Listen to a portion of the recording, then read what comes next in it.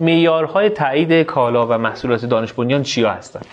پس گفتیم یکی اینه که سطح فناوری بالا باشه. سطح فناوری بالا رو ما یه سری ملاک‌هایی براش داریم. یکیش اینه که به سختی قابل کپی برداری باشه. حالا منظور از این که به سختی قابل کپی برداری باشه یعنی چی؟ اول پس اگه یه محصولی شما داری تولید میکنی قابل کپی برداری هست، مشکلی نداره، ولی به سختی یعنی به راحتی نشه ازش کپی برداری کرد. یعنی چی؟ یعنی یکی محصول روتینگی نباشه، نیاز به یه تیم فنی خبره‌ای داشته باشه، نیاز اینه که یه تیمی مثلا چند تا در حوزه نرم افزار بشینن یه مدت کار بکنن، افراد متخصص تا توانایی داشته باشن که اونا چی کپی برداری بکنن. حالا محصولی هم ممکن اصلا کپی برداری نشه، ولی میگیم اگه سطح فناوریش بالا باشه به راحتی قابل کپی برداری چی نیست. حالا هر چی این سطح فناوری یا امکان کپی برداری ازش کمتر باشه اصطلاحاً میگیم سطح فناوریش بالاتر هست. توی محصولات، شاید تو محصولات مثلا مهندسی دستگاهی چیزی باشه اینها بیشتر مشخصه. تو بعضی از محصولات اصلا این مشکلات چی نداره. مثلا من یه ماده شیمیایی وارد بازار میکنم، به هر حال خیلی به راحتی نمیشه کپی برداری کرد، این اصلا ذاتش اینجوریه. ولی خب بعضی از محصولات نه. حالا محصولاتی کپی برداری میشن نمیتونن دانش بنیان بشن، میگیم چرا؟ ولی منظور از سطح فناوری بالا اینه که محصول به راحتی کپی برداری نشه. یعنی اصطلاح سادهش اینه که این محصول یه محصولی دانش محور باشه، دانش بنیان باشه، یه محصول عادی نباشه که افراد عادی بتونن راحت اونا چی کپی برداری کنن. پس اینجا هم داریم محصول ارزیابی میکنیم. ممکنه نکنید یه شرکت باشه داره میز تولید میکنه، سطح فناوری میز پایینه، میگیم اصطلاحاً محصول دانش بنیان نیست به علت سطح فناوری بالا، ولی آقای نجار تسلط بر دانش فنی اونو داره. اصطلاحاً میگیم باید هر سه تا شرط رو با هم داشته باشه. اگه یه شرط رو نداشته باشه دانش بنیان نیست. ولی یه نفر داره این موبایل رو تولید میکنه، مدعی شده موبایل دارم تولید میکنم، موبایل سطح فناوریش بالاست ولی شرکت داره اینو اسمبل میکنه، اصطلاحاً میگیم شرکت تسلط بر دانش فنیش رو چی نداره. پس این دوتا از هم تفکیک میشن، دوتا شرط. پس توی شرط سطح فناوری محصول ارزیابی میشه. نیازمند تحقیق و توسعه قابل توجه باشه. منظور اینه که افراد عادی نتونن، به فرض یه شرکتی که در حوزه نرم افزار هست چند نفر متخصص کامپیوتر دارن، نشستن یه برنامه نوشتن، یه سری پیچیدگی هایی داره که به این راحتی قابل کپی برداری نیست، یه سری معیار. این فاکتورایی که من میگم مال اولای ارزیابیام بود، مثلا 4 سال پیشتر فقط همینا رو داشتیم. الان دیگه یه مدت گذشته یه سری شرکت ها ارزیابی شدن، یه سری داکیومنت هایی رو داریم، بر اساس اون یه خورده ریسترش کردیم که در ادامه میگیم. مثلا گفتیم که حالا شرکت اگه مثلا در حوزه نرم افزاره یه سری معیارهای تفصیلی براش تعریف کردیم، معیارهایی که این شرط ما رو بیشتر توضیح میده. آیتی مثلا اینقدر حالا مراجعه کننده به سایتش داشته باشه، یا اینقدر فلان باشه، یا اینقدر محتواش اینجوری باشه. تقریبا یه ساله که اومده، ولی مثلا 3-4 سال پیشتر اینا رو ما چی نداشتیم، کامل بر اساس این معیارها بود. خب ایجاد خواص یا کار پیچیده در پیچیده‌ای توش هست. اگه محصولی هست، دستگاهی هست، کارکرد پیچیده‌ای داره. اگه سایتی هست، کارکردش پیچیده است. پس محصولی میگیم سطح فناوریش بالاست که دارای خواص یا کارکرد پیچیده‌ای باشه. مثلا فلان ماده شیمیایی میگیم خواص خاصی داره، اینقدر مثلا حرارت رو میتونه تحمل کنه، اینقدر ویژگی‌های خاصیت‌های ویژه‌ای داره، فرآیند پیچیده یا کلا خواص پیچیده داره. یا اگه دستگاه هست یا سایت هست میگیم کارکردهای پیچیده داره. اگه این ویژگی‌ها رو داشته باشه به صورت کلی اصطلاحاً میگیم سطح فناوری محصول بالاست. این معیار رو تایید میشه. هم که گفت نمونه آزمایشگاهی داشته باشه، پس محصول باید نمونه آزمایشگاهیش. شرط سوم، پس اگه محصولی شرط اول دوم رو داشت تایید میشه، به شرطی که شرط سومم رو شرکت داشته باشه. شرط سوم میگیم طراحی مبتنی بر تحقیق و توسعه باشه، یا اصطلاحاً میگیم شرکت بر دانش فنی اون محصول تسلط داشته باشه. حالا ممکنه شرکت طراحی داخلی انجام داده باشه، اصلا خودش طراحی کرده باشه، که مهندسی معکوس کرده باشه، یا اینکه انتقال فناوری انجام داده باشه. در مورد مهندسی معکوس و انتقال فناوری گفتیم شرطش اینه که تسلط بر دانش فنی موجود باشه. یعنی شرکت اینقدر مهندسی معکوس خوب و کامل انجام داده باشه یا انتقال فناوری خوب و کامل انجام داده باشه که دانش فنیش رو در دست داشته باشه. که اگه مثلا به ما اصطلاح خودمون حالا دیدید میگم فلانی بومیش کرده، یعنی چی؟ یعنی دانشش رو اومده تغییراتی توش داده شده بومی، اصطلاح حال خودمون. این موارد باشه. حالا ملاکاش دیگه چی میتونه باشه؟ مثلا ارزیابی که میشن ازتون سوال میپرسن، مثلا کارشناس آیتی میپرسن، ویژگی‌های فنی رو ازش میپرسن. پس ما گفتیم شرکت که ارزیابی میشه هم فنی ارزیابی میشه بیشتر، اگه تولیدی باشه مالیش هم چی ارزیابی میکنه، ولی بیشتر بحث فنیه. فنی کارشناس میاد و اون شرکت رو ارزیابی میکنه. حالا مخصوصا اکثرا تو حوزه آیتی هستی دیگه، الان دیگه با همین نرم افزارهایی که هست از راه دور شرکتتون رو میتونن چی ارزیابی کنن، کداتون رو میبینن، یک اسکرین شاتی ازش. ما قبلا میبریم تو شرکت با متخصص میدیدیم، الان دیگه حوزه آیتی تو همون غربال، حالا نمیدونم کسی که جدیداً درخواست دانش بنیان داده تو شرکت ها، الان دیگه تقریبا تو بحث غربال اولیه میتونن تصمیم بگیرن، خیلی لازم نیست بری تو شرکت. چون بحث آیتی دیدید ما قبلا شرکتی مثلا میگم من فلان دستگاه رو میساختم یا ماده، میرفتیم ببینیم انبارش رو میدیدیم، خط تولیدش رو میبینیم، نمونه آزمایشگاهی آخر کار میگرفتیم ازش، لازم بود. الان دیگه بر اساس داکیومنتیشن ها شاید همه اینا رو بشه دید، مگر اینکه چه تصمیم گیری کرد، اون وقت دیگه ارزیابی از شرکت انجام میشه. مثلا یکی از داشتن اختراع یا نداشتنش شرط واجب نیست، ولی میتونه حالا کمک کنه. داشتن پتنت، همه اینا نشون میده که اون شرکت هر مدرکی که شما بدید، نتیجه آزمایش باشه، سختی نشون داده باشه، تست سختی باشه، تست بوتون باشه، نانو، بحث نانو باشه، مثلا گواهی ستاد نانو داشته باشید، اینها همش کمک میکنه که شما نشون بدید بر دانش فنی موضوع و میتونه بهتون کمک کنه. پس اگه اون شرکت که لپتاپ موبایل میساخت، مثال زدم، هیچ کدومشون دانش بنیان چی نبودن، چون هیچ کدوم سه تا شرط رو با هم نداشت. پس گفتیم شرکت با داشتن یه محصول دانش بنیان میشه. انواع شرکت ها هم که گفتیم، شرکت هایی که نوپا هستند درآمد توی اظهارنامه مالیاتیشون ندارن. اگه درآمد داشته باشن به صورت تولیدی ارزیابی میشن. اگه تولیدی نوع یک بخوان بشن باید 50% از سطح محصولشون مربوط به سطح یک باشه. حالا اگه یک کالا یا خدمات سطح 1 یا 2 داشته باشن و شرط 50% نداشته ولی محصولش دانش بنیان هست، میشن تولیدی نوع 2. پس شرکت تولیدی اگه محصولش سطح فناوریش بالا باشه، نوع 1 هم باشه ولی فروش نداشته باشه، دانش بنیان چی نمیشه. ولی اگه فروش نداشته باشه، نوپا ارزیابی بشه، اینا کاری این سطح 1 اینجا داریم، اینجا هم سطح 1 داریم. سطح 1 که تکون میخوره نمیخوره بالاست، آره اینجا پس سطح 1 اولیه نوپاست، دیگه مالیش ارزیابی نمیشه. سطح پایین میشه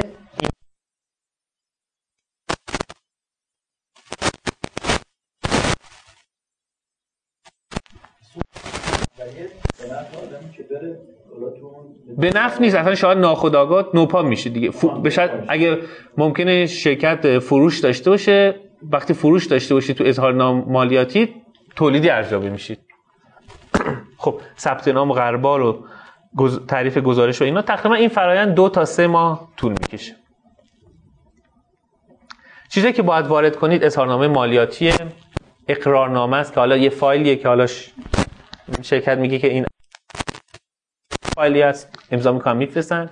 تصویر کارهاست، حالا اگه سایت باشه اسکرین شاتی ازش میگیرن و موارد دیگه میفرستن. فیلمی ازش، فیلم میتونید بفرستید، عکس میتونید بفرستید، فایل نرم افزار میتونید بفرستید، هر کدوم که احساس میکنید که کمک میکنه بهتون میتونید بفرستید. مجوزات، تاییدیه‌های کالا هم که میتونید اینجا چیکار کنید، ارسال کنید. اینا چیزای واجب هستن، اجباری ان. بعضی چیزهای دیگه هم حالا اختیاریه، مثلا میگم فلان چیزم داری بفرست، فلان چیزم داری بفرست. خب روندم اینجوریه. حالا من سریع رد میشم، ثبت نام میکنین، میره توی کارگروه، میفرستن توی دبیرخونه، میفرستن به کارگزاری، ارزیابی میشه، میفرسته به دبیرخونه، اون میفرسته به دوباره کارگروه ارزیابی نتیجه را میفرسته به دبیرخونه و اون نتیجه نهایی رو به شرکت اعلام میکنه.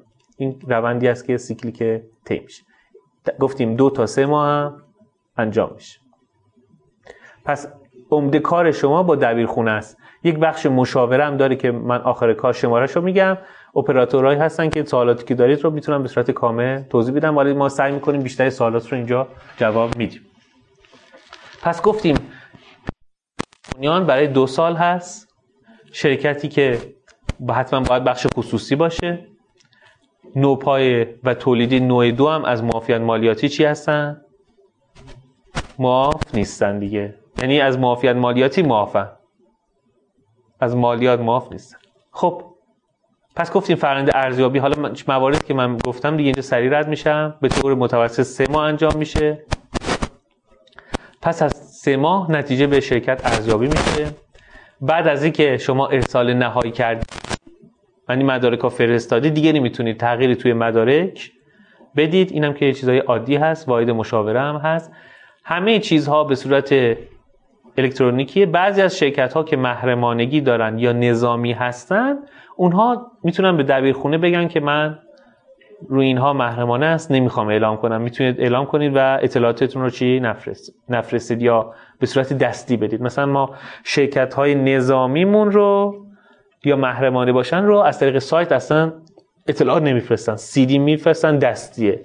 ارزیابی هم که میکنیم تو شرکت میریم دستی ارزیابی میکنیم، هیچی هم از شرکت نمیبریم، نتایجمون هم رو CD میزنیم، دستی میریم تهران. یعنی از شبکه اینترنت دیگه استفاده نمیشه. خب بعد از 2 تا 3 دوباره ارزیابی میشه، مثل یه شرکتی که از نو میخواد درخواست بده. پس دانش بنیان شدن 2 تا 3 ساله دوباره از نو محصولاتش ارزیابی میشن. حالا ممکنه دانش بنیان باشه یا ممکنه دانش بنیان چی نشه، ممکنه محصولات قدیمیش دانش بنیان بشه یا نشه، ممکنه محصولات جدیدی که داره دانش بنیان بشه یا نشه. مجددا از نو ارزیابی میشه ما محصولی دانش بنیان یه بار که شد دفعه بعد نشه بگیم بله. حالا تو حوزه آیتی هستید، خودتون میتونید بهتر مثال بزنید. مثلا 3 سال پیشتر اگه یه نفر فلان محصول تو حوزه آیتی یا فلان سایتی را میزد، فلان نرم افزاری را میزد، میگفتیم سطح فناوریش بالاست. ولی الان دیگه روتین شده.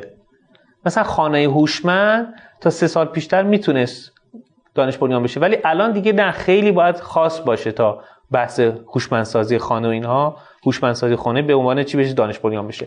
چرا؟ چون هر روز به روز سطح فناوری کشور در حال افزایش هست. ما سطح فناوری جهانم رو کار نداریم، میگیم سطح فناوری کشور خودمون رو فقط میبینیم.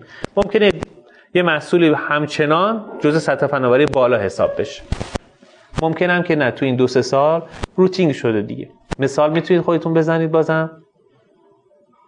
مثلا من گفتم خانه هوشمند، الان چون بوده شرکت 3 سال پیشتر ارزیابی کردم خانه هوشمند بوده، دانش بنیان شده، الان ارزیابی کردم دیگه دانش بنیان نیست، چون خیلی روتین الان پرداز تصویر نمیشه. حالا 2-3 سال پیشتر هم من یه شرکتی اینجا پردازش تصویر کردم نشد، اونم ملاک داره. چرا؟ چون ممکنه توی پردازش تصویر، حالا بازم بحث فنیه، ما سرارزیاب هستیم. وقتی یه شرکت رو ارزیابی میکنیم موارد کلی رو خودمون در نظر میگیریم، ولی همیشه چند تا کارشناس فنی تو اون حوزه هم میبریم که از اونها کمک میکنیم.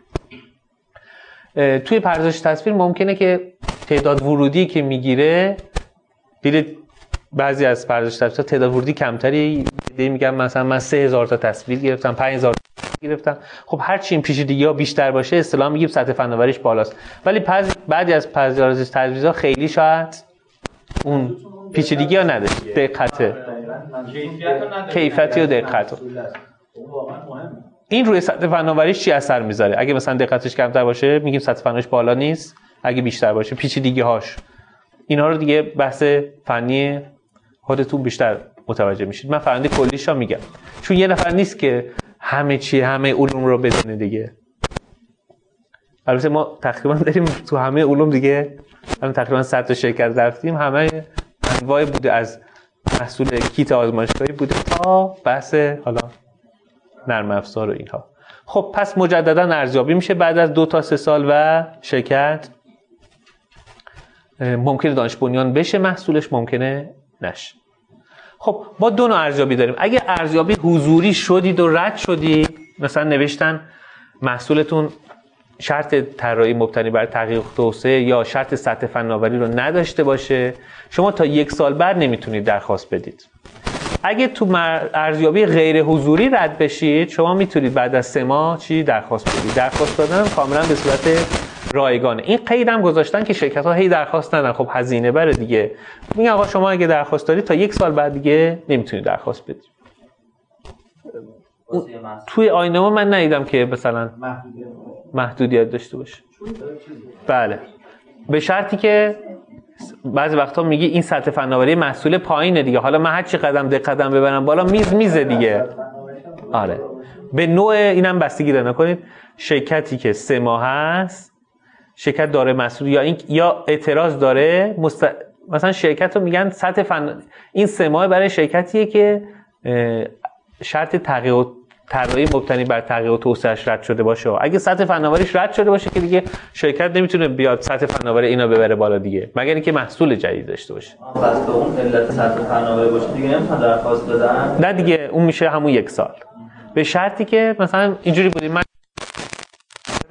این شرکت فلان آزمایش تست رو نداشته، شرط محصولش دانش بنیان هست. بعضی از این مواردی که من میگم قبلا نداشتیم. این شرکت یه سری فرآیند رو انجام دادیم، دیدیم برای اینکه کمک گفتیم حالا اگه شرکت سطح فناوری رو آورد ولی طراحی مبتنی بر تحقیق و توسعه یا دانش فنی رو نیاورد، مثلا دلیلش چی بود؟ دلیلش این بود که مثلا این آزمایش رو یا تست رو انجام نداده بود یا هنوز به اون مرحله این کارو نکرده بود. اگه این کارو بکنه، به فرض نشون بده که این تسلط بر دانش فنی رو داره، 3 ماه دیگه بهش فرصت میدن که اعتراض میکنه و به قول معروف بتونه از خودش دفاع کنه، یه بار دیگه درخواست میده. ولی اگر محصول دانش بنیان نباشه دیگه 3 سال چی، 1 سال چی، 10 سال دیگه هم باشه فرقی نمیکنه. گرفته باشه بعد از 3 سال نه دیگه، وامو گرفتی دیگه. شرکتی که هی آپدیت میکنه میتونه خودش رو هی دانش بنیاد بمونه. بله، شاید روز اول محصول A بوده، بعد 3 سال محصول B بوده، بله، دوباره وام جدید و حقوق جدید و تصفیات جدید میگیره یا نه رو همون چیزا میتونه استفاده کنه. نه دیگه، نکنید چیزایی که مربوط به محصول، مثلا بعضی حمایت‌ها از محصول داره میشه. پس مثلا معافیت مالیاتی تا محصول دانش بنیان هست، تو این 2 تا 3 سال میتونه ازش استفاده کنی. این محصول دانش بنیان نباشه نمیشه. بعضی از موارد مثل وام و اینها به شرکت داده میشه. پس شرکت تا وقتی که یه محصولش دانش بنیان هست که شرکت دانش بنیان هست، میتونه از اون حمایت استفاده کنه. وقتی شرکت دانش بنیان نباشه 2 تا 3 سال دیگه نمیتونه ازش استفاده کنه. بعضی از حمایت‌ها که بیشتر راجعش میگیم راجع به خود محصوله، تا محصولش دانش بنیان هست میتونه استفاده کنه. ولی مثلا شرکتتون دانش بنیان شد، سربازی هم 2 سال دیگه، کمتر از 2 سال فکر کنم دیگه، تا اون مدت میتونه استفاده کنه دیگه. بعداً هم البته مثلا وسط کارم بیاد مشکل نداره، چون دیگه شده بنیان هست یا نه رو ممکنه بشه ممکنه نشه. اگر این شرکت دانش بنیان باشه، مثلا 1 سال ازش گذشته باشه، بعد یه نفر به عنوان سرباز معرفی کنه، بعد داره سرباز 2 سال داره، همون الان گفتم. بعد اگر دانش مشکل رد بشه مشکل نداره 2 سال. بله دیگه، چون میگم که اون تاریخ بیسش مهمه. مثلا الان محصول شما دانش بنیان روش، مثلا شرکت دانش بنیان وام میگیره، خب وام ممکنه مثلا 4 ساله باشه دیگه، نمیام میگم بعد از 2 سال بده دیگه. به چیز دیگه اگر شرکت منحل بشه، خب دیگه نه دیگه منحل بشه دیگه شرکت نیست دیگه، شاید بقیه‌شو باید بده. حالا بعضی موارد رو که استثنا ممکنه پیش بیاد رو میتونید از بخش مشاوره بپرسید، ولی خب مثلا قاعدتا این که شرکت اگه منحل بشه اون سربازه باید ادامهش رو بره سربازی عادی بکنه دیگه، چون دیگه نیست که جایی هم باید خدمت رد بشه دیگه، چون اینا سامانه داره، باید از سامانه همون بنیان نخبگان سینا بی ام ان باید یه حداقل امتیازی یا بگیره، رصد میشه 100%. امریه سربازیه. نه معافیت نداره. من این سربازی تا تو اون شرکت میگذرونی. برای کارفرما خوبه، چرا میتونه بهت پول نده، از همون حقوق سربازی استفاده کنی. برای شما هم خوبه که تو اون شرکت هستی، یه سابقه رو به دست بیاری. مثل امریه است، امریه بخش خصوصی بگیریم که بخش خصوصی شرکت دانش بنیان. خب توی سایت الان میرم نشونتون میدم شرکتایی که تو استان فارسن اینا دانش بنیانن. حالا فقط شماره‌هاشون نیست، تو اینترنت میزنی پیدا میشه، مشکل نداره. فکر کنم از قانون روشنی واسه این قسمت وجود نداره، درسته؟ فکر کنم وجود داشته باشه ولی چون استثناءاته احتمالاً، ولی قاعدتاً از مرکز مشاوره که میتونید بپرسید، منم میتونم بهتون بپرسم بهتون اطلاع میدم. هر دوتاش میشه. سوال یکی دیگه اینجا بود. شما این اگر گفتید که این حقوق سربازش بگیرید بعد دیگه اگر اومد طرف تو شرکت دانش کنه اونجا حقوقی اون توافقیه دیگه. بله دیگه ربطی نداره. بله. خب پس شرکت دانش بنیان شد. حالا راجع به معیارهای تفصیلیش صحبت می‌کنیم. حالا استراحت دارید یا ندارید؟ خب از کی شروع کردیم؟ پس تا 2 یکم دیگه بریم. برم تو سایت حمایت‌ها رو پارت دوم بیشتر توضیح میدم. بریم توی سایت دانش بنیان. خب پس سایت یک کارگروه، این سایت براتون اینجا هم میدید، هم ثبت نام اینجاست هم حمایت. خب میریم تو قسمت ثبت نام، سامانه ثبت نامو میزنیم. من برای که وقت سیو شه قبلا زدم. ثبت نام میکنید، مشخصات خودتون و شرکت و این موارد رو میگیره که حالا خیلی چیز پیچیده نیست، خودتون هم میتونید انجام بدید. اطلاعاتی که میخواد بگیره، شاید یه فایلی هم میگه این فایل رو پر کن. الان مثلا پاورپوینت مثلا 300 صفحه‌ایه که شامل حالا ایده چیه، تیم چیه، دقیقاً تشریح میکنید. خب تو همینجا میاد فهرست شرکت‌های دانش بنیانه. من زدم این اومده به فرض. حالا حوزه‌هاش مختلفه. مثلا استان فارس. الان اول ببینیم چند تا شرکت داریم. کلاً ببینید قبلا 70 تا بود، دیروز هفته پیش 70 تا بود، الان شد 52. 4752 تا شرکت دانش بنیان داریم. حوزه‌های مختلف، ماشین‌آلات، دارو، حوزه‌های مختلف. تعدادش مشخصه.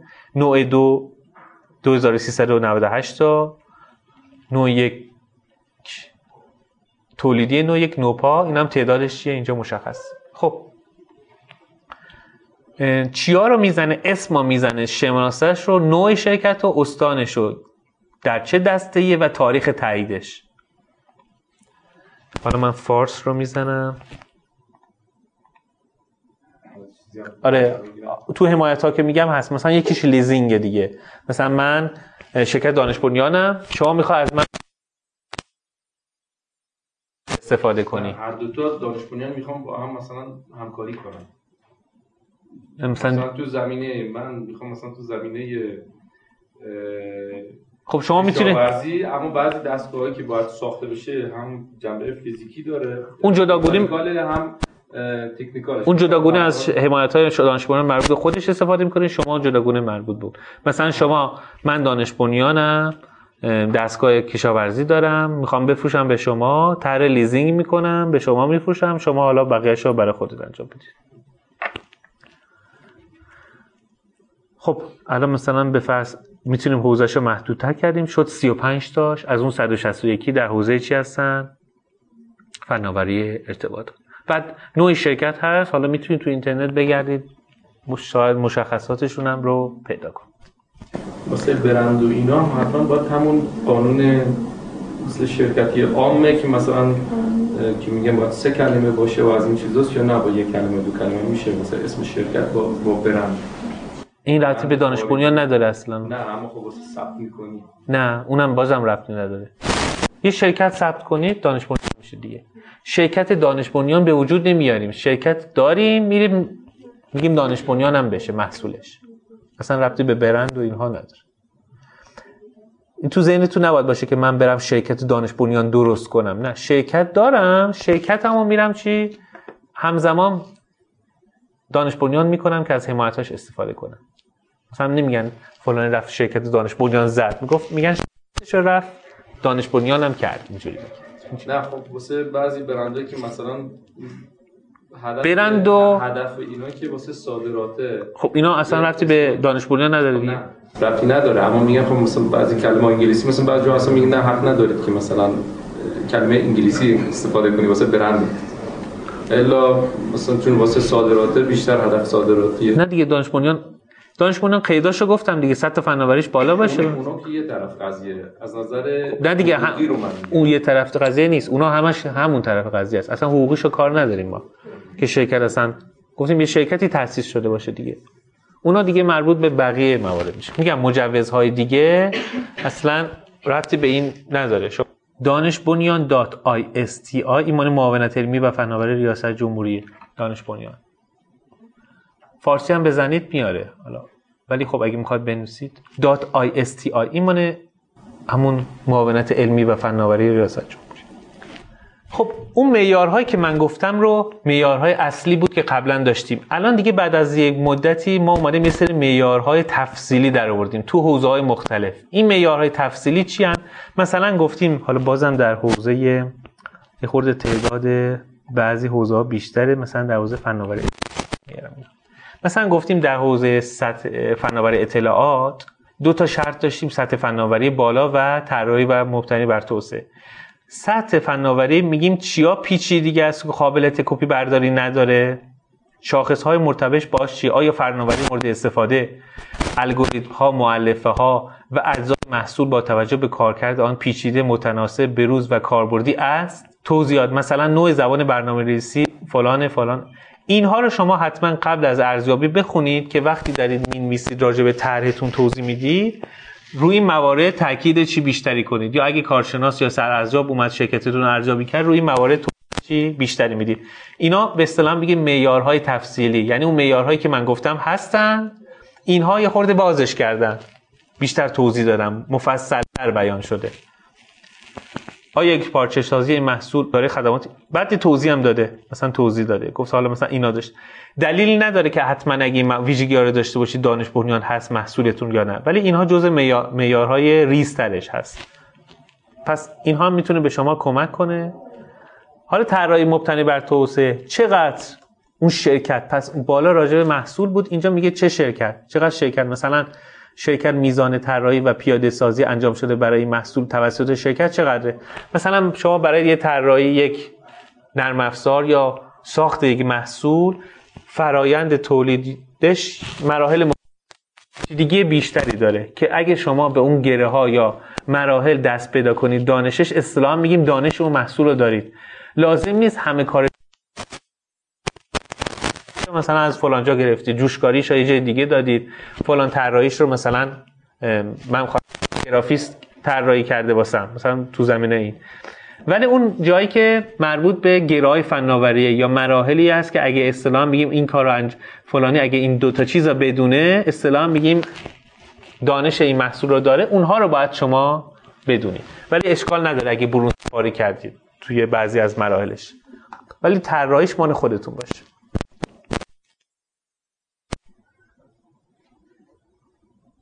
اینم ملاکاش. مثلا آرا فرآیند ثبت و مدیریت دانش محصولات در شرکت وجود دارد. مثلا یک فرآیندی برای کلا دانش بنیان شدن بر اساس داکیومنت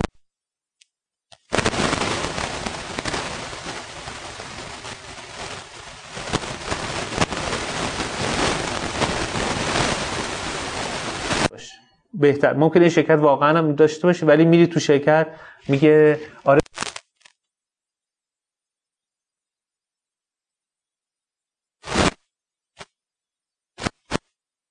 طول سطح فناوریش بالا باشه، شرکت هم تسلط داشته باشه، دانش بنیانی. حالا هیچ جا من نگفتم تو صحبتام حتما اختراع باشه، هیچ جا تو صحبتام نگفتم حتما این جدید باشه در کشور مشابهش نباشه. اینها دیگه پس ملاک ها نیست. خب پس این معیارهای تفصیلی هم هست. من آدرس کانالم رو میدم، کانال خود چیزمون رو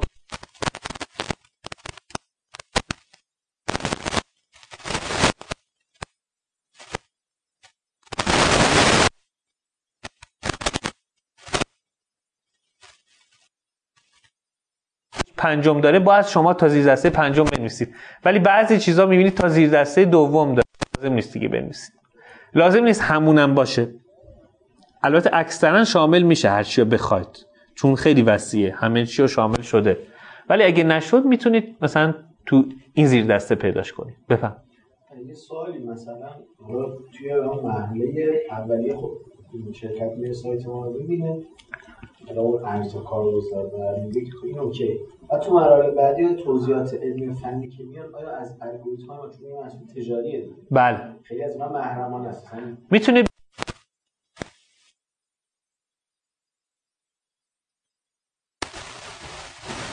الگوریتم مثلا ما یه کاری انجام دادیم الان. خب الگوریتم مثلا از بعضی تا شرکت دنیا هم خیلی بهتر داره عمل میکنه.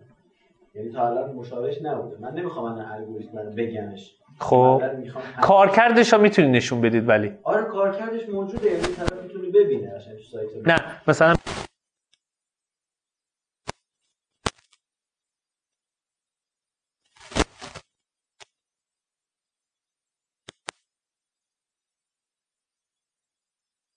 بدم. بعدم این که میتونم حالا نگاه کنید بعضی وقتا شما روی محصول اداره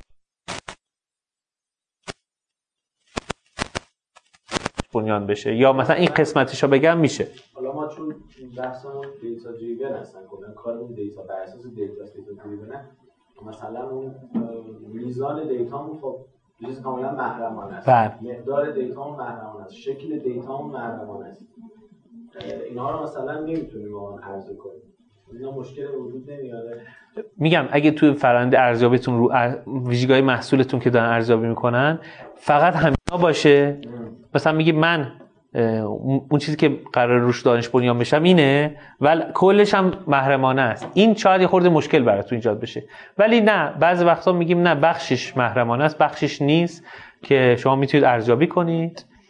از طرف دیگه اون بخشی که محرمانم هست من میتونم از طریقای دیگه‌ای ثابت کنم، مثلا بگم کارکردش ناکن تغییر کرده فلان شده. بیشتر اینه که اون محرمانگی شرکت میخوان حفظ بشه ولی در این حال نمیخوان یه جوری باشه که دو تا شرکت و یکی داره دوتاشون میگن محرمانه است شاید نشه تفکیکشون کرد. فضای ارزیابی فضای مبتنی بر اعتماد دیگه، درسته؟ بله. و حالا ما اطلاعاتی که مثلا ارزیابا میدیم منتشر آره ولی حتی با این حال بازم میگن چی؟ چون نکنید کسی که اونو ارزیابی میکنه اول باید خبره اون چیز باشه. وقتی خبره اون چیزه خب ناخودآگاه شاید مثلا وقتی این کاره باید باشه دیگه، وقتی این کاره باشه خب خطراتش هم شاید بیشتر باشه. ولی خب معاونت من تا اونجا که دیدم داریم مثلا یه فرمی داریم میگیم اینامون محرمانه است نمیخوایم بدیم. حالا معاونت میگه اینایی که محرمانه است چند درصد از ارزیابی منو شامل میشه. مثلا به فرض من میگم اینا میتونم شرکت رو بدون اینکه اینم بدونم ارزیابی کنم و حالا مثبت یا بگم. ولی بعضی وقتا میگم نه واقعا اگه اینو ندونم من نمیتونم بگم این ارزیابی میشه. نه. اینجا دیگه توافق شرکت میگن که اینا میخواد بگو ارزیابی بشه یا نشه.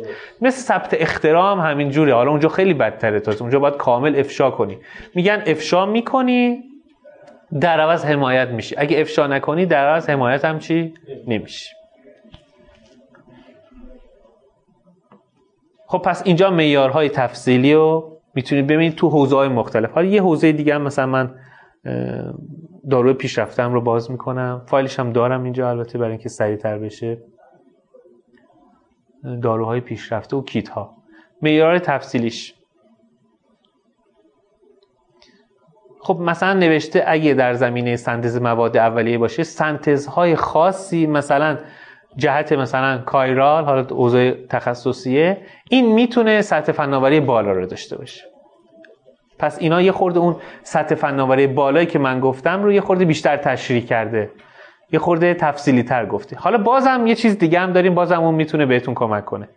اونم بازم همینجا که میاد نمونه ارزیابی کالاهاست، اینم خیلی کمک میکنه.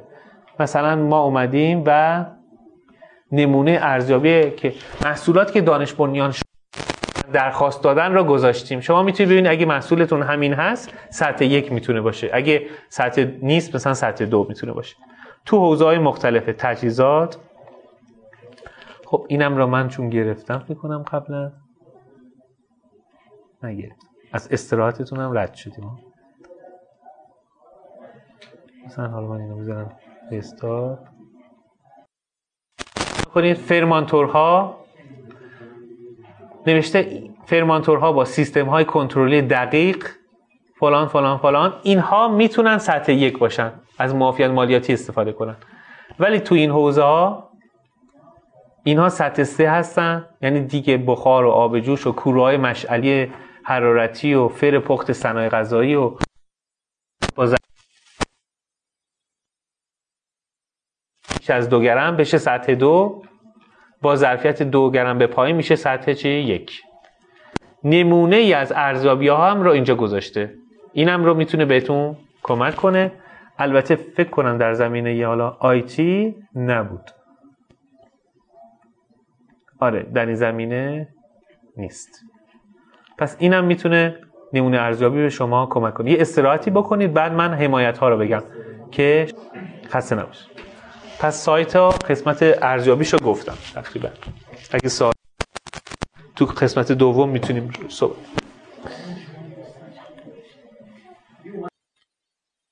کالای شما رو خریده ممکن است استفاده از کالای شما دچار ضرر و زیان بشه، این اصطلاحاً میگه بیمه مسئولیت کالا. این همه اینها طرفش بیمه ایران تفاهم کردن که مثلا شرکت‌های ایران وقتی میخوام بیمه کنن یه سری تسهیلاتی بهشون بدید، مبلغش کمتر باشه، ایران باید استفاده کنید. متأسف با مثلا شما فیچرها که ارائه میدید احتمال داره سخت بله کاهش داشته باشه. آیا سطح 1 و 2 نه اینم سطح 1 و 2 جایگزین خدمت که گفتیم. پس این پروژه جایگزین خدمت حالا امریه در شرکت‌های دانش بنیانه که این فکر کنم الان شد 300 میلیونه که البته باید تو این سایت بیان ثبت نام کنن، یه حداقل امتیازی رو بگیرن. 60 امتیاز خیلی امتیاز زیادی نیست، شاید حالا فوق لیسانسی شاید بتونه رو بگیره. 3 ماه هم که باید بیمه داشته باشن. خب یه سری توانمندسازی و تجاری سازیه. پس کلا هدف این که دانش بنیان شرکت بشه اصلا اینه که معاونت حمایت کنه این شرکت رو و تجاری سازی محصولش رو بتونه انجام بده. به خاطر همین توی تدوین قراردادها سری اینا رو نکنید تا 50% از هزینه ها رو تا سقف 5 میلیون به شما میدن. طراحی صنعتی داشته باشید، نرم افزار حسابداری بخواید، ساخت نمونه نمایشی یا دموی محصولات، گزارش تحقیقات بازار، نیازسنجی‌ها. اکثر اینها هم رو کارگزاری مخصوصی داره که شما رو معرفی میکنن، اون انجام میده، معاونت پولشو اون تخفیف رو درصد رو بهشون میده. مشاوره کسب و کار، شما میرید توی سایت بی سرویس میگید من راجع به بیمه مالیات مشاوره نیاز دارم، متخصص این امر رو میخوام، به جای که خودتون وکیل بگیرید درخواست میدید، بعد میاد مثلا تو پارک علم و فناوری وکیل این حوزه مثلا میگن 1 ساعت من وقت مشاوره میخوام، میشینید و بهتون رایگان چی؟ اینا هم رایگان هست، مشاوره داده میشه. 6 بار فکر کنم در یا 3 بار در ماه یا 6 ماه، الان مقدارش رو بر اساس نیاز تونم بگم فکر کنم حالا میشه پیدا کرد، چون بعضیاش رو سال به سال فرق میکنه، بر اساس بودجه‌ای که دارن اونجا تخصیص میدن. این لیزینگ هست که همون فروش که از اقساطی مواد قطعات و کالای مصرفی دانش بنیانه. توسعه هست، ترویج دانش بنیان، 200% امتیاز پخش، تشویق آقای بازرگانی که گفتیم مثلا شما یه مبلغی رو پرداخت میکنیم مثلا برای 1 دقیقه ولی برات 3 دقیقه پخش میشه. توی بحث صادرات، کوریدور صادرات و تبادل فناوری هست. مثلا نمایشگاه میخواد شرکت کنید توی مثلا یک کشوری، مثلا برای 3 روز پول 1 نفرش رو معاونت برای شرکت‌های دانش بنیان میده. یا مثلا نمایشگاه توی تهران هست، هزینه غرفه و پول مثلا 1 نفر به مدتی که نمایشگاه هست رو هزینه‌اش رو میدن، پروازتون و هتل و این موارد رو. اینم فکر کنم ولی مثلا دوباره سقف داره، شاید مثلا 1 بار یا 2 بار در سال باشه. اینو کلیه دیگه. حالا مثلا همین خدمات ارزی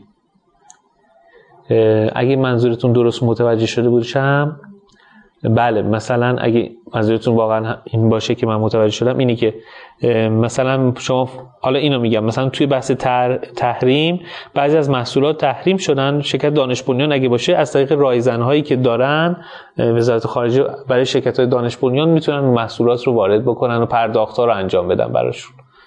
حالا فکر کنم این بود. حالا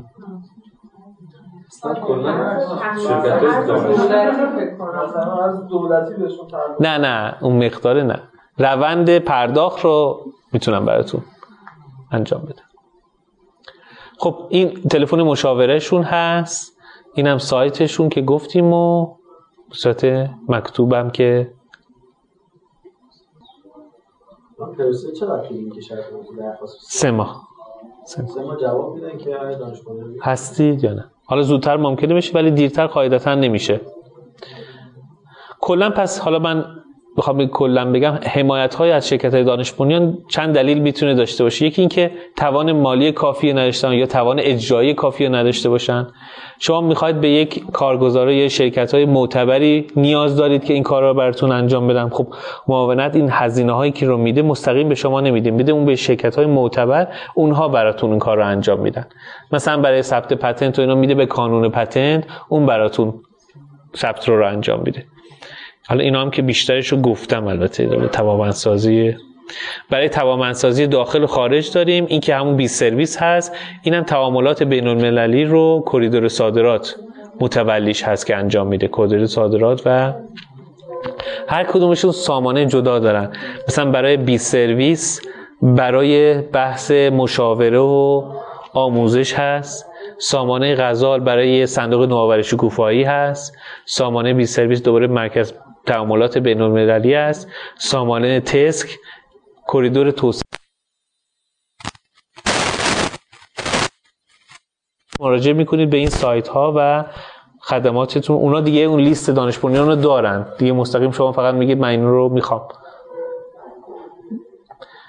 نشست هایی هست که انجام میشه توی مثلا فارس هم انجام میشه، رایگانه. مثلا برای شرکت های دانش بنیان رایگانه، برای بقیه شرکت ها یه درصدی هزینه رو باید بدن. وبینارهای تخصصی داره. تدوین قرارداد، مثلا میخواد دانش بنیان یه قراردادی با کارمندت ببندی یا قراردادی با یه شرکتی دیگه میخوام ببندی، اینها رو میتونی وقتی مشاوره بگیری و از بحث حقوقیش استفاده کنی. اینا هم توضیح دادم اکثرش. حالا من دیگه خوشحال که تحصیلات یک روزه پرداختی یک روزه داره برای سرمایه در گردش شرکت و یه ثبت رو یک بار میتونه شرکت ها استفاده کنه که یک روزه بهشون تحصیلات میده. این بانه صندوق احتمالاً مثلا شما بعضی از حمایت ها رو خود صندوق ویژه شرکت های دانش بنیان میکنه. شاید خود صندوق تو همون سامانه غزال باید برید، بعد لیست حمایت ها رو نوشته، اون لیزینگ یا اینا هم همون صندوق هست. اینا هم که گفتیم بحث مشاوره است، میدید تو حوزه‌های مختلف میتونید مشاوره بگیرید. 20 سرویس بعضیاش که قبلا همش قبلا تهران بودن، تلفنی بود، الان اصفهان و فارس دیگه حضوری هم میتونید مشاوره بگیرید. ولی بعضیاش ممکنه هنوز فارس اون متخصصش پیدا نشد. نه 20 سرویس وارد میشی، مکانش پارک علم و فناوری فارس، همون کارگزاری معاون. بله شرکت خلاق هم گفتم بعضی از چیزاشو شامل میشه. حالا من اینا رو دیگه چون گفتم سریعتر رد میشه. اینم شاخص هایی که حالا ارزیابی شده، خیلی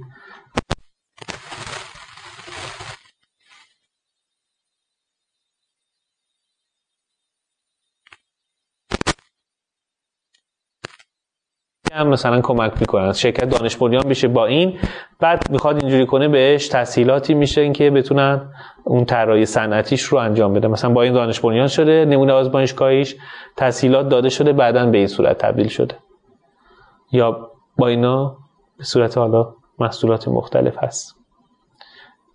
دمو هم که حالا 50% هزینه تا سقف 10 میلیون تومان داده میشه. اینم رو بخوایم مثال بزنیم به این صورته، مثلا نرم افزار چیدمان کاشی هست. اینا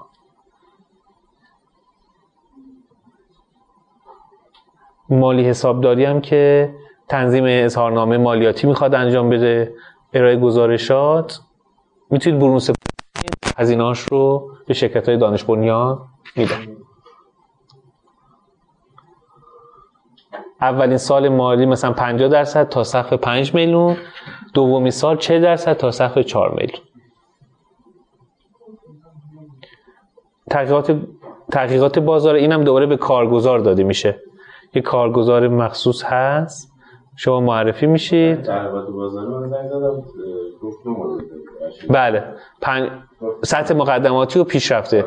مقدماتی مطالعه فرصت بازار انجام میدن، 50% میده تا سقف 3.5 میلیون. سطح پیشرفتش که رصد بازار رو براتون انجام میده اون کارگزاریه، 50% تا سقف 15 میلیونش رو معاونت میده. اونا دقیقاً یه قیمت میدن که انگار که فایده نداره. فایده نداره. مثلا یکی شد داد 30 میلیون با تقریبا شد 15. تقریبات بازار مثلا میدن مثل یه شرکت مثل مؤسسه بین‌المللی آگاه براشون انجام بده. آره یه کارگزاری اون شرکت هست. ببخشید این تحقیقات باید قبل از هر چیزی شروع بشه. که اصلا یه مثلا نه دیگه نوپاس دیگه یه چیزی میاره که مثلا ارزش داره ارزش نداره. فرض اینه که شما این تحقیقات بازار برای گسترش بازاره، برای بحث تجاری سازیه. شرکت‌های نوپا هنوز فروش ندارن که تازه میخواد یه نمونه آزمایشگاهی داره، میخواد ببینه کجا بره، کسایی که تو این بازار هستن کیا هستن، کجا صادر کنه کجا صادر نکنه، اینا رو انجام میده. تو تاییدیه‌های ما 2 تا استاندارد هم داریم برای شرکت‌های دانش بنیان که اینم توی بحث حمایت ها هست. ارتقای منابع انسانی، مثلا توی تیم سازی و آسیب شناسی یکی بود گفت میخوام جذب نیرو کنم. شما اگه دانش بنیان بشید، مثلا این شرکت هایی هستن که کمک میکنن به شما، اگه دانش بنیان شدید 70% رو تا سقف 1.5 میلیون هزینه‌اش رو میدن.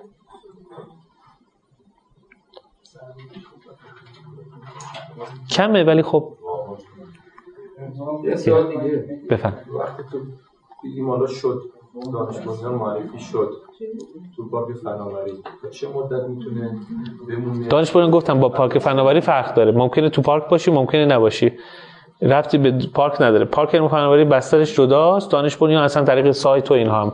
دانش بنیان هر جایی میتونه باشه. مثلا من تو پارکینگ خونم رفتم ارزیابی کردم، یه نفر دانش بنیان شده، یه دستگاه مثلا HPLC ساخته بوده.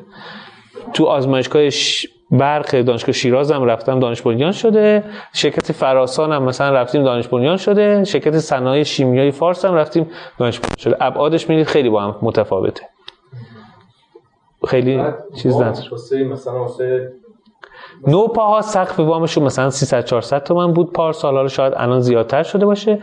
تولیدیا سقف نداره دیگه، مثلا این شرکت آب مثلا یا شرکت سیناژن مثلا 4-5 میلیارد برش خیلی شاید کمتر بدی به دردش نخوره دیگه. میخوایم مثلا محصولی مهندسی معکوس کنیم، خب دستگاهی که میخواد تا چه حدی مثلا وام میدن واسه دستگاهایی که تولید این محصول میشه؟ محصول یا دانش بنیان کنی چی؟ یه بار دیگه بگید.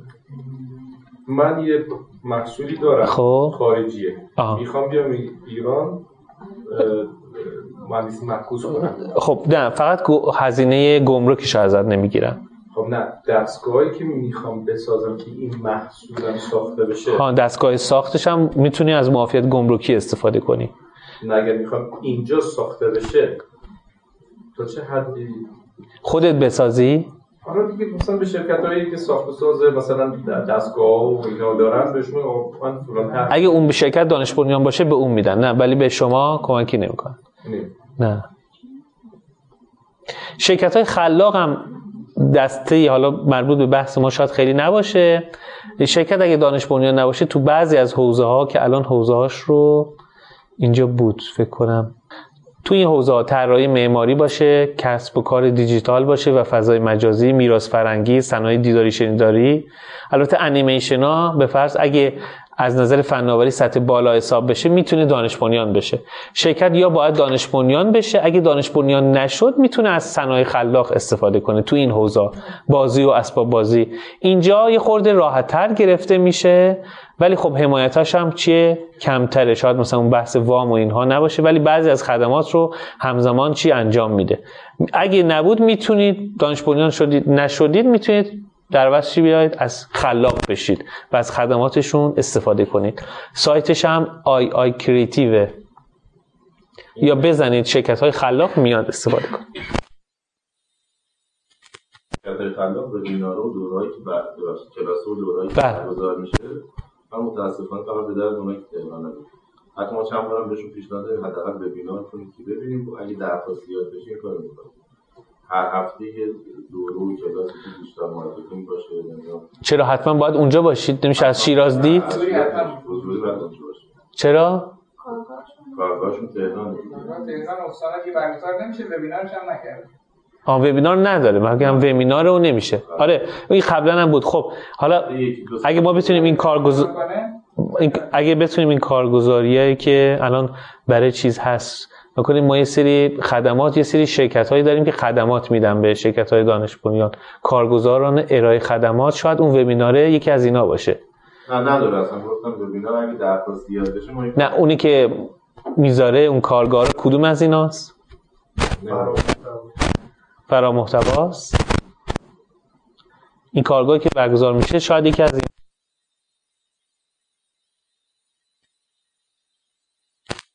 کنه. دوره‌های خیلی خوبی داره با تخفیف‌های هفتگی.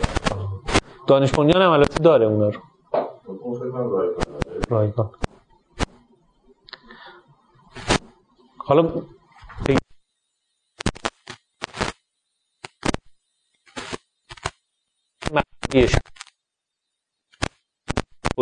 اینجا تضمین مبادی داریم.